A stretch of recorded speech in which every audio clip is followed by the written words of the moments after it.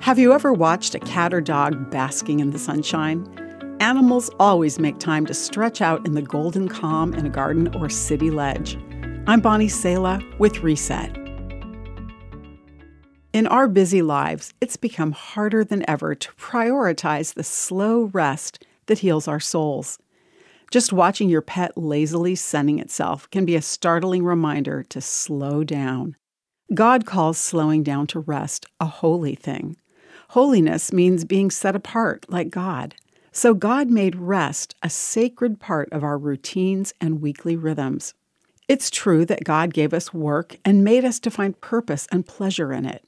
But He also gave us a pattern for regular, rejuvenating rest that's essential before we start to work again. Many of us feel guilty resting or try to earn it by overworking before we rest. Others rest too much, not enjoying it in the context of regular work. God promises to bless the rest done in that context of work. The Bible says on the seventh day, God had finished His work of creation, so He rested from all His work.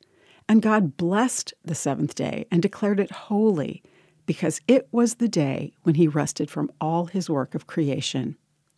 What makes your soul and spirit feel like your pet basking in the sun? Is it time in nature or a meal with friends and family? Sometimes it's as simple as sitting and listening to the birds and enjoying a cool breeze on your face.